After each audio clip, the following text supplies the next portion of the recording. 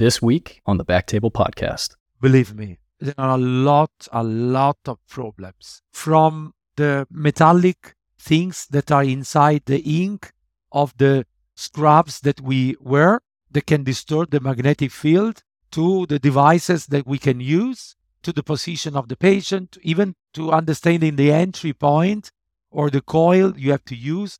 It's hard, but if it's not difficult, it's not exciting. The only exciting things in life are things that are difficult.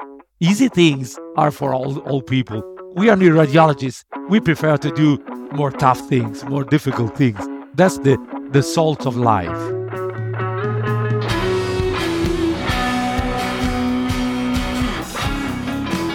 Hello, everyone, and welcome to the Backtable MSK Podcast, your source for all things musculoskeletal. You can find all previous episodes of our show on Spotify, Apple Podcasts, and on backtable.com.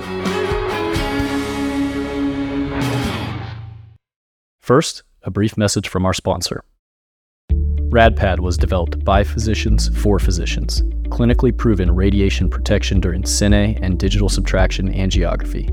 Don't bet your career or your health on anything less. Trust RadPad radiation protection shields for all your fluoro-guided interventions.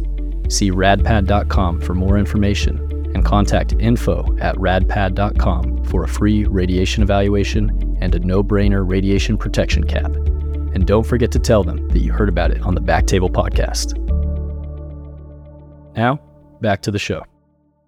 We're back with part 2 in this series. This is your host, Jacob Fleming, reported from Dallas, Texas. Dr. Manfre, thank you so much for your time and welcome to the show.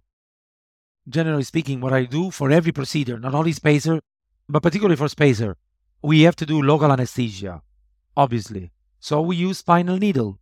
So the lateral spinal needle that I put, for me, is important for injecting the lidocaine. What is important to understand? Angulation and entry point. So I put the spinal needle. When I see from the CT that the spinal needle is in the proper way, pointing to my target, then I introduce my guide wire, and then I check with my CT. When the guide wire is in between the two spinous process, and I do my CT scan, and I see that the guide wire is even scratching the facet, so as deep as possible, because you cannot go in between the facet area, obviously. So when you scratch the facet, you know that you are in the right place. Then you start the rest of the procedure with the CR. But I use the CT because I found it honestly easy. It's like for vertebroplasty. The most of the time, the main percentage of time you spend is putting the needle in the proper area. Okay, I put the needle with the CT, so I switch on the C-arm only to see when I inject the PMMA, but it's 10 seconds, no more. Yeah, and that's obviously one of the things that is kind of inferior to the approach with CT is when you need something that you can dynamically monitor, like cement injection. That's the downside of the CT-only approach. And so I think that it's really worth emphasizing to our audience that these tools that are techniques that we have learned as radiologists, as interventional radiologists, and even just residency diagnostic radiology, these skills transfer over to the covert surgical approaches that you use. And the transition is direct. And so, for example, what you were just describing with getting the guide wire through the interspinous space, which is, a long path to go, but as long as you're very confident in your ability to keep a needle in plane and just go for it, it's duck soup. And so it reminded me of a case I did the other day. It was much less complicated, but it was a lumbar puncture and intrathecal medication administration on a patient who was quite large and had spinal muscular atrophy. So we were limited by the patient's spinal posture as well as the large amount of soft tissue. And so we needed to use a 7-inch needle to get into place through a transforaminal approach. And so I'd never done a transforaminal LP before. There's very few reasons to need to do that. And it was my first time, honestly, driving a 7-inch needle. But as long as on the axial plane, you identify your entry point and your target, and then just go straight down and are confident in your techniques with needlecraft in making the slight adjustments to compensate for the bend that this wobbly 7-inch needle is going to have. You just transfer that over, and this is very obvious. So that was the first time I'd done that, but I was really excited when I got the entire needle in plane on one slice. And of course, that's exactly what you're doing, is just getting this guide wire path straight across. And once you realize that's kind of it. And that technique, it just gets applied again and again in the surgical approaches that you do. And then of course, kind of followed by the soft tissue dilation. So could we talk about that a little bit? You get the guide wire in, and at that point, you're progressively putting in soft tissue dilators until you maximize and have kind of this tube going through the patient's 5 millimeter incision. Is that the maximum that you're going up to? Exactly. 5, 6 maximum. We enter with a dilator. Then there is a dilator that is a sort of a delivery system. So the system is projected to go in between the two spinous process. So you get the area in between the two spinous process. Then you have to size. Because, you cannot judge the proper size of a spacer because the spacers are different. We got 8 millimeter spacer, 10, 12, 14. So it depends on the patient. There are people where you can put a 12 millimeter spacer, and there are people where even 8 is too much. But how to size? You cannot size the patient using the CT. You cannot measure the image because all these people got the two spinous process just in contact. Most of them just got the spinous process in contact. So what we do is entering, and there is a sort of a sizer, a sort of a stuff that you put in between, and these sides are 3 or 4 and are larger and larger and larger. So when we find the maximum size that can enter inside in between the two spinous process, we know the maximum size of the spacer. That, generally speaking, is between 8 and 12. Okay, 8, 10, or 12. Very rarely I put a 14, never put a 16, never in my life. But in any case, you size, then you tell your fellows or open one 10 millimeters, you mount the spacer on a spatial delivery system, you enter with the spacer, you get the midline, and with the new kind of spacer, you open things that fix the spacer in that area. But all the system is very, very easy because it's based on a delivery system that is identical to the delivery system of screws. So you have simply to unscrew the delivery system from the spacer when you are in the proper way, in the proper place. When the spacer is in between the two spinous process, you simply detach it and remove all the system but the spacer. I repeat, it's really a very fast procedure, honestly. And according to me, it's not the most difficult procedure I do. It's more aggressive, the SIJ fusion, for example, or definitely transfascial fusion is definitely more difficult because you have to be extremely precise. It's a question of millimeters. When we are talking about spacer, it's not incredibly difficult, honestly. Sure, but very sophisticated, the approach. And I love that basically the entire thing is sort of an iteration of Seldinger technique, more or less, and getting that implant in and expanding it in minimally invasive fashion. And when we were talking about the placement earlier and kind of how it works biomechanically, I think we sort of talked about it in terms of you're opening up the interspinous space and performing an indirect decompression, which of course the direct decompression would be a laminectomy or laminotomy. And so the way this is accomplished is it increases the spinal canal and foraminal surface area by bringing things more into alignment. And so I do want to talk about alignment because I see this claim all the time. I know you're no stranger to it. And it's something I saw just the other day of a spinal surgeon kind of throwing this around with no data to back it up. But the idea of a spacer as kyphosis inducing. And I know you have something to say about that. So how do you respond? It's 1 year that we have the weight bearing machine, the weight bearing system. So we evaluate people in the upright. And all my patients that are supposed to put a spacer, all my patients undergo an upright MR scan the day before, the day after. So number one, but I have to publish this, so this is something brand new, okay? But I got sufficient data to be published. I don't Hot have off the enough press, time. not even on the press yet. Not on the press, exactly. But I showed this data in some conference. So number one, we demonstrated in our patient, using the analysis that the machine does, that not the spinal canal nor the foramen, but the dural sac expand because it's an MR. So we don't measure the spinal canal like on CT. The machine measure for us the voxels inside this dural sac. And what we saw, and that the machine tells us that the mean, minimal, and maximal area in millimeters squared, okay, enlarged significantly the day after. I got patient, generally speaking, the area is multiplied by 10 the day after. That means the day before was 7 millimeters square, the day after is 78. I remember one patient I did 2 weeks ago. So it's something that you did because it's something that happened in 24 hours. So definitely is related to the spacer. So number one, we proved that the spacer enlarged the dural sac. Number one. Number two, I know that one perplexity from the literature was we put a spacer, we create unnatural kyphosis.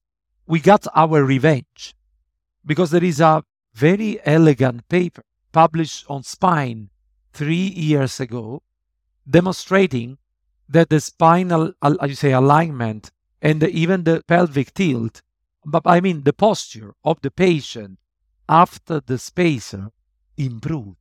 So we don't create a kyphosis. It's even better simply because when you open the space, there is no more, pain for the brain. The brain understands that now it can be better in the upright position. You know that all the people with spinal canal stenosis try to stay kyphotic position because they try to enlarge. But if we enlarge the space with a spacer, the brain knows, the brain understands that now it can be in the upright in a better way. So there is a very elegant paper saying this, and I'll tell you more. We got the results of our MR weight-bearing studies, and we evaluate not only the size of the dural sac, we evaluate the position of the vertebra, the lordosis, the listhesis, and even the general alignment of all the spine. And we discovered that we didn't increase the kyphosis and that we didn't reduce significantly the lordosis. Lordosis change around no more than 5 degrees, so nothing.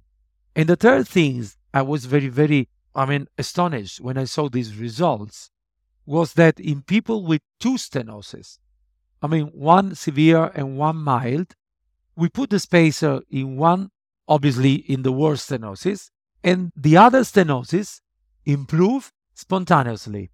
That means that if we ameliorate the position of the spine, putting one spacer in one level is not only an improvement in one level, it's an improvement in the general spine morphology. We don't change a level, we change the spine morphology. This is according to me, is extremely important to understand because we do an action on the whole spine, touching one thing. And we have these very, very interesting, results demonstrating that the dural sac in the level that we didn't treat it, expand, enlarge the day after, I repeat, after putting a spacer in another level. So probably we ameliorate all the general spine putting one single spacer, but definitely, we don't create kyphotic people. Obviously, if you see the woman I saw 2 months ago, 37, so 37 and spacer, they cannot marriage. You cannot put a spacer in a 37 girl, okay? It's absurd. This woman had 3 spacer. She got kyphosis. But if you put 3 space, I don't put never more than 2. And it's very rare, honestly, the patient where I put 2 spacer, okay? But never put 3. Obviously, if you put 3 or 4 or 5, you will create unnatural kyphosis, but not if you put 1, definitely. Oh, that's really amazing, the results that you talked about. I like how you explained that from the biomechanical standpoint, that we're not just pulling things back or just shoving this thing in there to space open the interspinous spaces. You're actually changing the topography of the spinal canal and the dural sac, foramina, and so on. And I think it seems to me that a lot of people don't really think about it from the dynamic aspect, which is that when you're putting the implant in, there's ligamentotaxis, and things are kind of getting pulled into a more anatomic position. I think a lot of people just think that the anterior column as a static structure, and when you put the spacer posteriorly, it's going to create this angulation, which what they think of is way more than what actually happens. And so you can see this a lot of times in the spacer. I've seen pictures where after it's employed, you can see disc vacuum gas because the disc is just totally, it's collapsed at first. And then once the spacer is put in, the disc actually expands and you see that vacuum phenomenon. That's true. But I'll tell you that I think that this depends on the size of the spacer you use. Because sometimes one of the main mistake is putting a spacer that is too large. I know that generally speaking, surgeons put spacer in the operating room, and you know how patients are in the operating room. They used to be on a prone position, then the table try to be curved the way the spine is open. Okay, in Italy we say we crack the spine. That means we open unnaturally the spine, creating a sort of a kyphotic position. Because in this kyphotic position, it's easier to go in between the 2 spinous processes. My perplexity, and I did it in the past, but I don't do it anymore. I don't put pillow under the belly of the patient. Because if I create a kyphosis, when I do my sizing, probably I will choose a size that is too much. It's not natural. I don't want to create a kyphosis. I want to restore the normal position. The normal position is not the position you have when you have a pillow under your stomach. That's why I don't create a kyphotic patient to put a spacer in. I don't size this way the spacer anymore. I put the patient lying on the bed without a natural position. Then I do my sizing. So the idea of creating kyphosis, increasing the stress in the anterior spine column, damaging the disc, according to me, comes from an oversizing of the spacers, honestly. Yeah, sure. That makes a lot of sense. And you hear about the flexed positioning for spine procedures and surgeries a lot, and it can help in the procedure itself, like you said, to make it kind of easier technically. But as you said, like we've talked about with standing MRI, you and I, is kind of a fake position. It's not physiologic and could lead to oversizing the implant. So really good pearls there, both for the placement and some clinical pearls in regards to responses for the kyphosis. And we'll be sure to link to that paper in our show notes for our listeners. And thank you so much for the explanation of spacers so far. And it's plain to see why it's a powerful tool that can be used properly or misused if doing something like placing 3 spacers, but very powerful for the problem of spinal canal stenosis. But there's a new advancement now. The next evolution is the fusion spacer. And we've actually started to see this on the US. We do have one product on the market that does this. And so we're moving into the territory of spinal instability. So tell us about that and where the state of the art is at the moment. I'm very enthusiastic about this evolution. I use the American product. I know it. Powerful, extremely powerful. And in Europe, there is a new system. I think that is coming out in the US in a while. But the idea is that a lot of people that got spinal canal stenosis got instability. I mean, instability is always back in the kitchen of spinal canal stenosis. And particularly now that I use my weight-bearing upright MR, I see more and more and more people with spinal canal stenosis that when I evaluate them in the upright, they got listhesis. But if I have listhesis, spacer is not sufficient because the people got two diseases. They got listhesis, so instability, and they got spinal canal stenosis. So I have to enlarge and I have to fix. So I have to do two things. Thanks God, this new kind of spacers does two things in one shot. I mean, how do you say, you kill two birds with one stone. I mean, in Italy, it's something like similar. Yeah, exactly. I mean, exactly right. I will never forget the mother of a friend of mine that was treated for 3 years from a psychiatrical point of view because she said, I got pain in my leg and the MR was always normal. Then I analyzed the patient in the upright and she got a listhesis, almost grade 2, completely occult in the conventional MR. So it was an occult instability.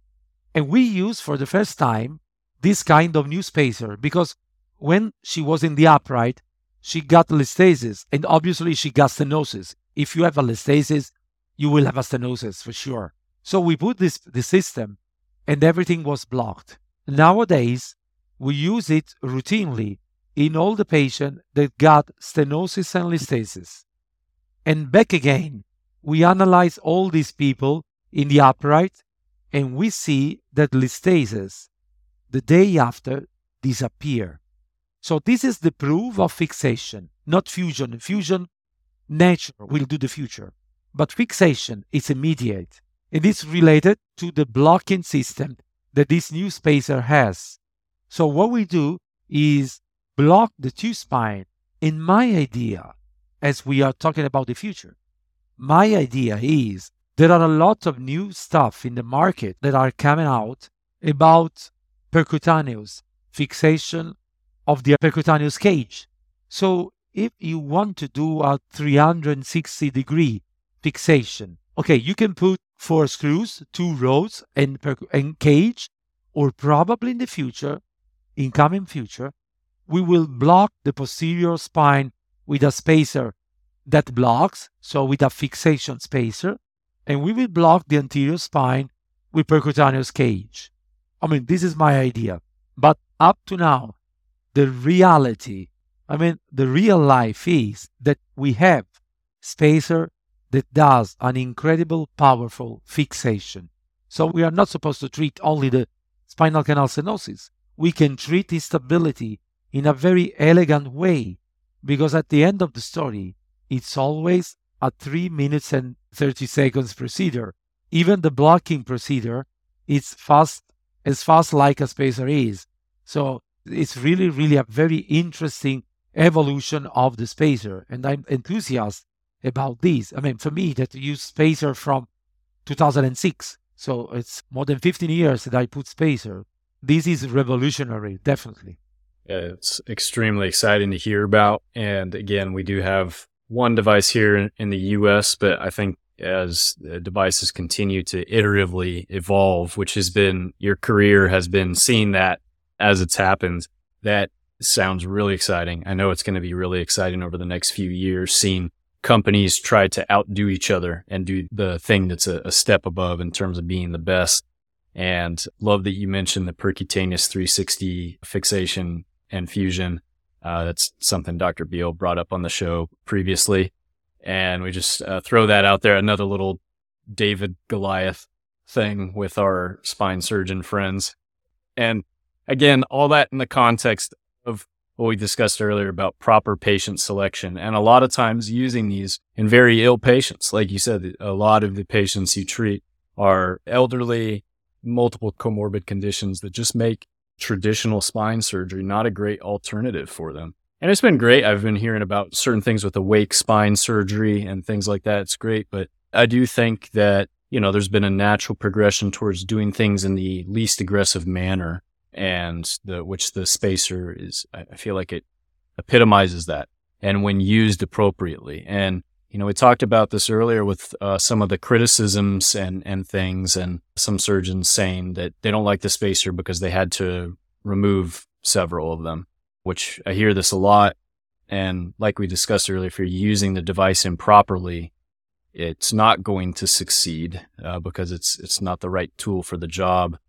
And so I think what you're saying makes a lot of sense in pushing this covert surgery even further. I think that's just the logical next step. And my response to the surgical community who would say that, hey, that's a step too far. We're the only ones who do arthrodesis of the spine. I think that it has to be all couched properly in our background in image guidance and fundamental understanding of biomechanics.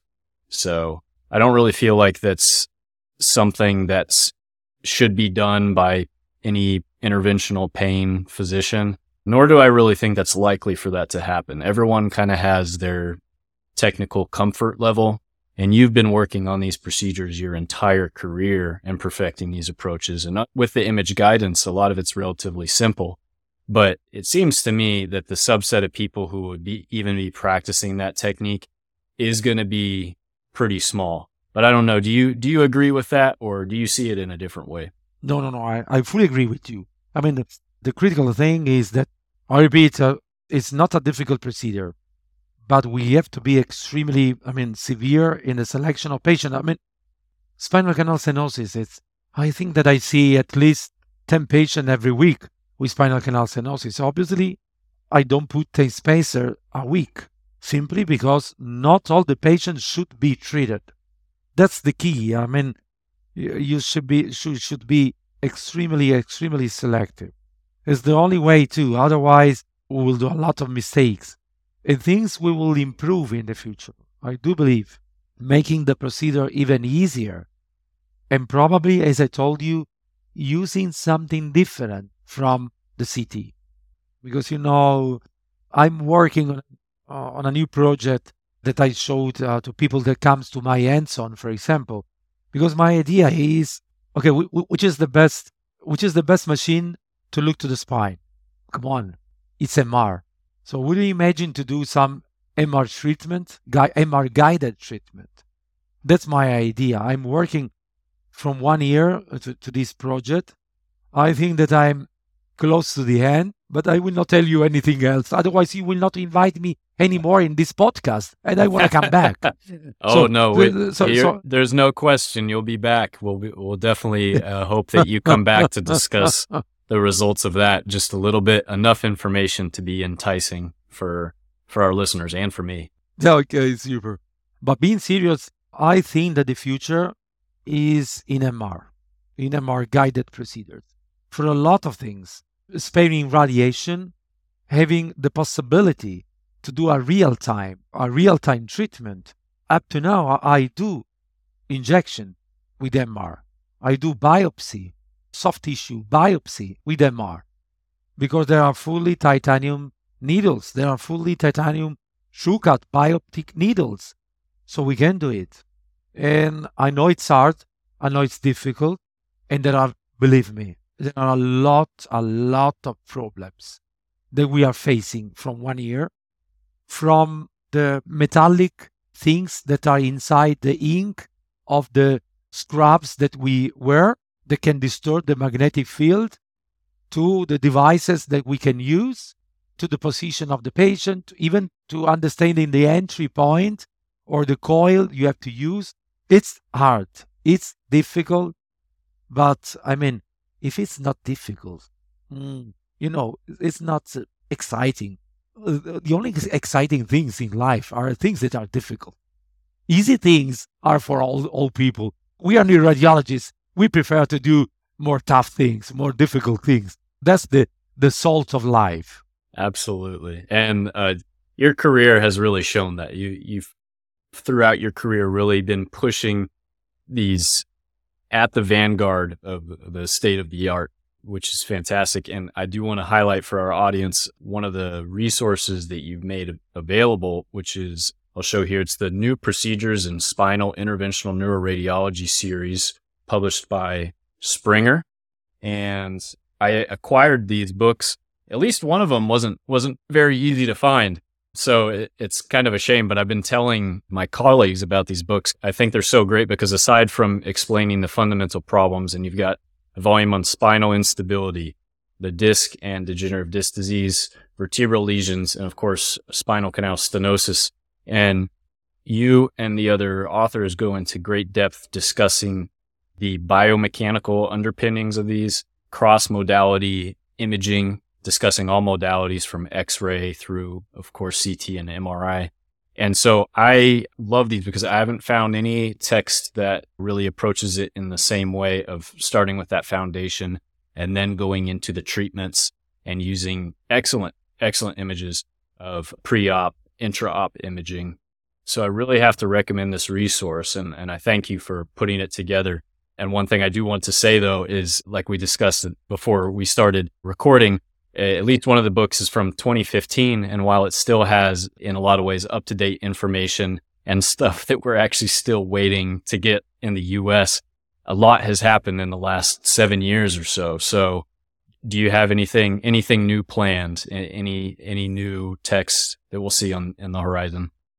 Springer contacted me. I don't love textbook, generally speaking, because textbooks, whenever they are printed, they are old.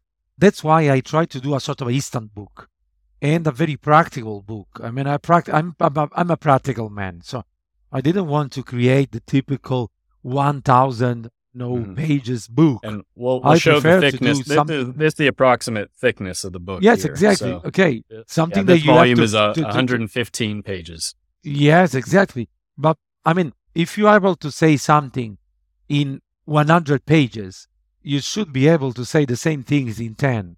So the idea was to create something very, very practical for people. Number two, okay, we have to renew it. Springer contacted me last year. Honestly, I didn't have so many times. This year was very, very crowded because we started after the COVID. We have a mess of conferences, and so we restarted. But Springer told me, please, we still have a lot of people that buy it. Renew it. Simply renew it. And I do promise I will do it. Particularly introducing the new stuff, the new things, the new diagnostic results we have. Same structure, but new fashion. Excellent. Well, excited to hear that, and definitely look forward to getting my hands on a physical copy of the next edition. I'll have to bring it to you to get signed in Italy at one of the ESNR courses, and that's the last thing I want to talk about. Is you're known for putting on a fantastic training course in Europe, and you resumed this year in your home base of Catania. And so tell the audience a little bit about the European Spine School and what it's all about. I mean, this was something that I invented, honestly, when I became the chair for spine, because the chair for spine for the European Society has to do every year the conventional course. Okay, I do it. It's easy. It's a course. It's a congress. It's easy. But from an interventional point of view, I think that people want to do something, to move the hands. The power of the hands-on. So I create this hands-on, and these are 4-day hands-on. And I named it the ESNR Full Spine Hands-on courses. Then there were so many people that want to come. And unfortunately, so many people that we weren't able to host all of them. Because on the other hand, if you want to have a successful hands-on, you cannot be 100 people. Maximum, we accept 20, 25. Because we subdivide people in 4 to 5 rooms. So if you are in a room with other 10 people, probably in 1 hour, you will not have sufficient time to do something. So my idea was, number one, few people. Number two, a lot of tutors. Tutors coming from all over the world. There are a lot of tutors coming from the US. Doug, that is a sort of a twin I have in the United States because we do the same things. I'm so friends with Doug and with Josh and with all the other guys from the United States. And it's my second family, honestly. So we have a lot of tutors. And for people that want to approach spine interventional, it's marvelous. I mean, if I was one of them, I would be very excited because I spent 4 days talking with people that are so skilled, asking everything I want and doing practically things not on cadavers, but on phantoms. I decided phantoms for a lot of things. Number one, okay, there are a lot of people that come from different geographical area. So people are not supposed to touch cadaver according to their religion, okay? But honestly, phantoms are better than cadavers. According to me, they are more similar to human body than a cadaver, paradoxically. Yeah, I agree. I agree with that. Sorry, I just had to jump in and done a lot of cadaver labs in my time since med school. And there's always this suspension of disbelief when you're practicing some sort of surgical technique. It's with all respect to the people who provide their bodies for science. And I think it still is an important part of our medical training. But it seems to me that the future is of training courses is what you're talking about, which is hyper-realistic phantoms.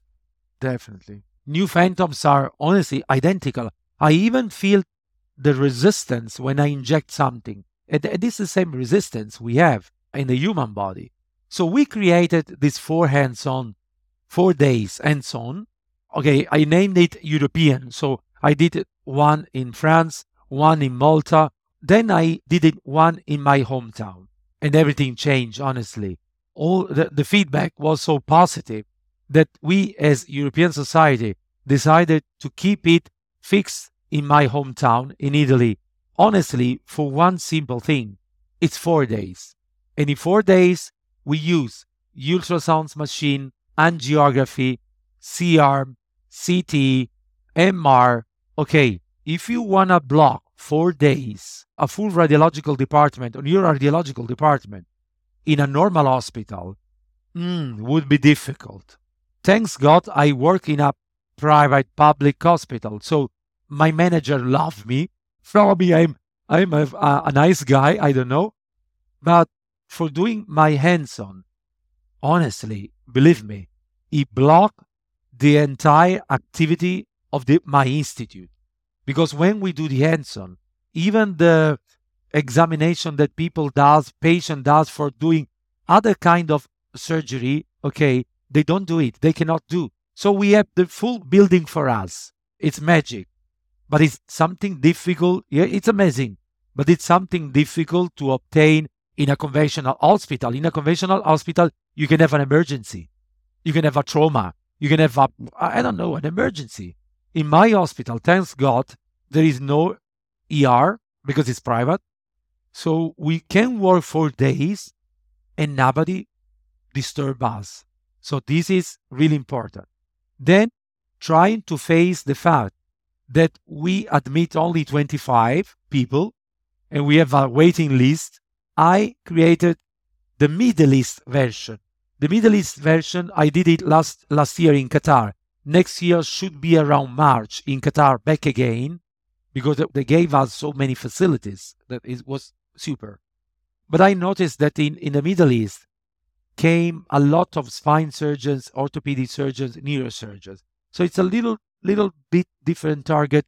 We are trying to create the neuroradiology in the Middle East. And I'm very proud for the fact that one of my fellows, he stayed with me, he is from Doha, he stayed with me for 1 year and a half, and now he's the head department of the first neuroradiological department in Qatar. So I created the neuroradiology in Qatar. He was very proud about it. It's amazing.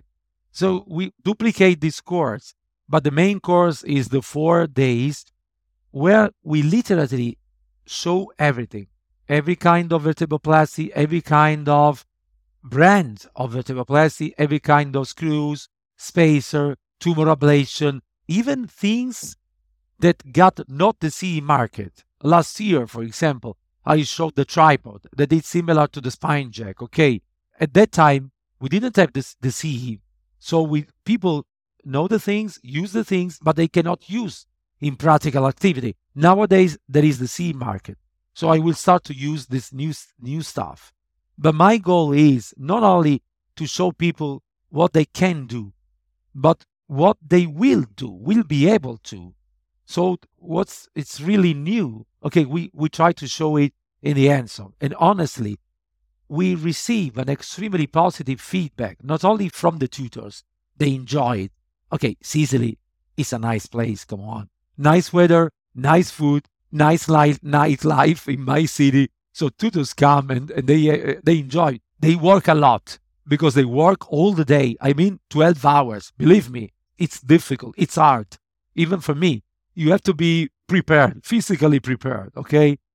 But participants enjoyed it a lot, but even sponsors, they do love it because they show the product and it's a way to come in contact with people. It's even a way to ameliorate their product. So I think that it's a perfect combination of coming all together and try to improve our activity, our job. So that's why I'm so enthusiastic about the hands-on. That's why we will repeat definitely this experience in 2023. I think that it will be in September because October sometimes it's crazy. This year it's summertime, but sometimes we can have even a storm. September in Sicily is perfect. Not too hot. You can go to the swim in the sea. If you want to go to ski on the volcano, sometimes you can go skiing in the morning and swimming on the sea in the afternoon, in the same day. It's a strange city, but it's funny. Well, that's amazing. That course sounds unbelievable. And I'll have to put on the waiting list for next year. Oh, sure. You will be. You have to. Yeah, absolutely. So I did want to get that out there because I think it just sounds like one of the best training courses in the world. There's no question we have to get one together in the US. I don't think we have anything quite like that yet. We have quite a few training courses through different societies and things, but nothing quite on the super cutting edge in that concentrated fashion. So, and of course, being able to have your facilities in Catania and play at home base and have all your equipment, that sounds really nice too.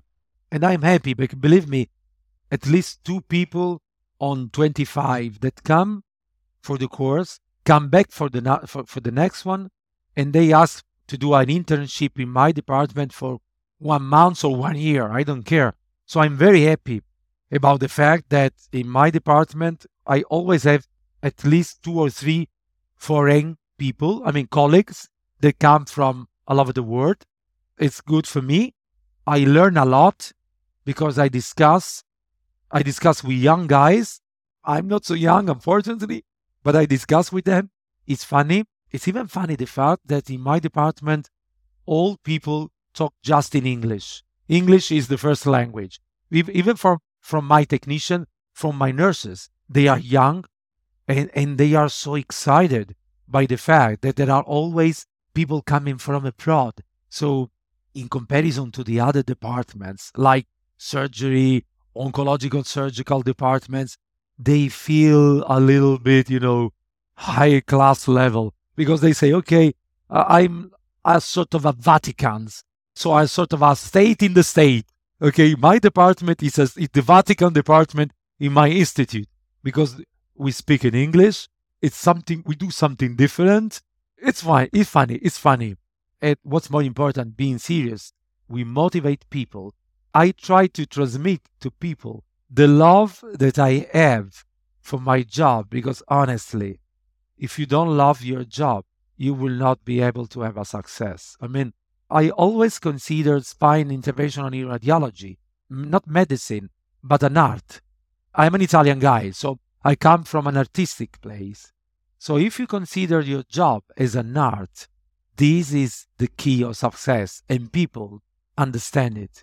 Patient, colleagues, your technician, everyone understand that there is something special in what you do. And I'm very, very proud, not about the success in treatments. Obviously, I am.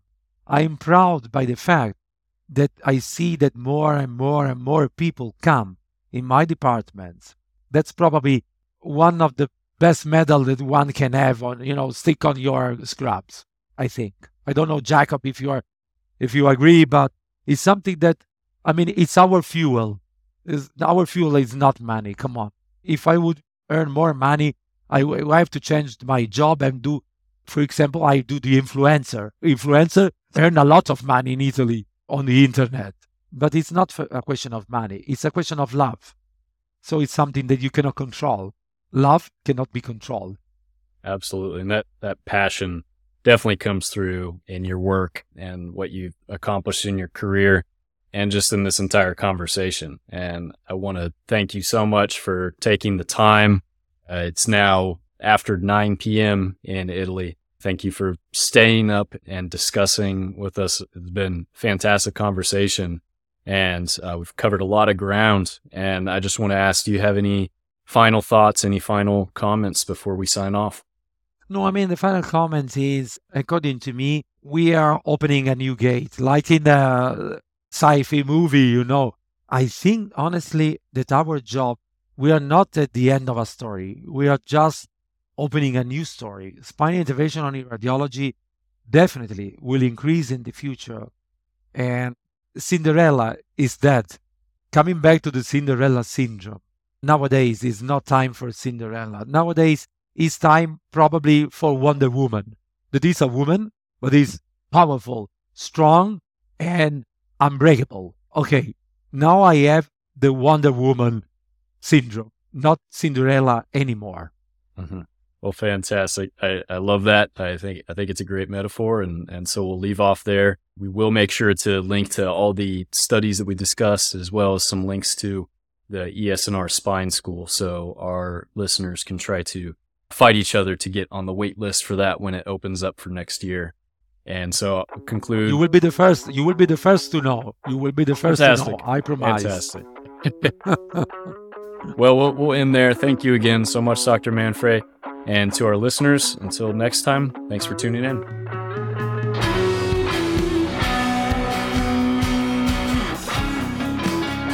Thank you so much for listening. If you haven't already, make sure to subscribe, rate the podcast 5 stars, and share with a friend. If you have any questions or comments, direct message us at _BacktableMSK on Instagram, Twitter, or LinkedIn. Backtable is produced and hosted by myself, Jacob Fleming, and co-hosts Michael Barraza and Chris Beck. Our audio team is led by Kieran Gannon, with support from Josh McWhirter, Aaron Bowles, Nick Shellcross, and Ness Smith-Savadoff. Design and digital marketing led by Brian Schmitz. Social media and show notes written by Marvi Espiritu and Ann Dang. Administrative support provided by Junwood Kennebrew. Thanks again, and see you next time.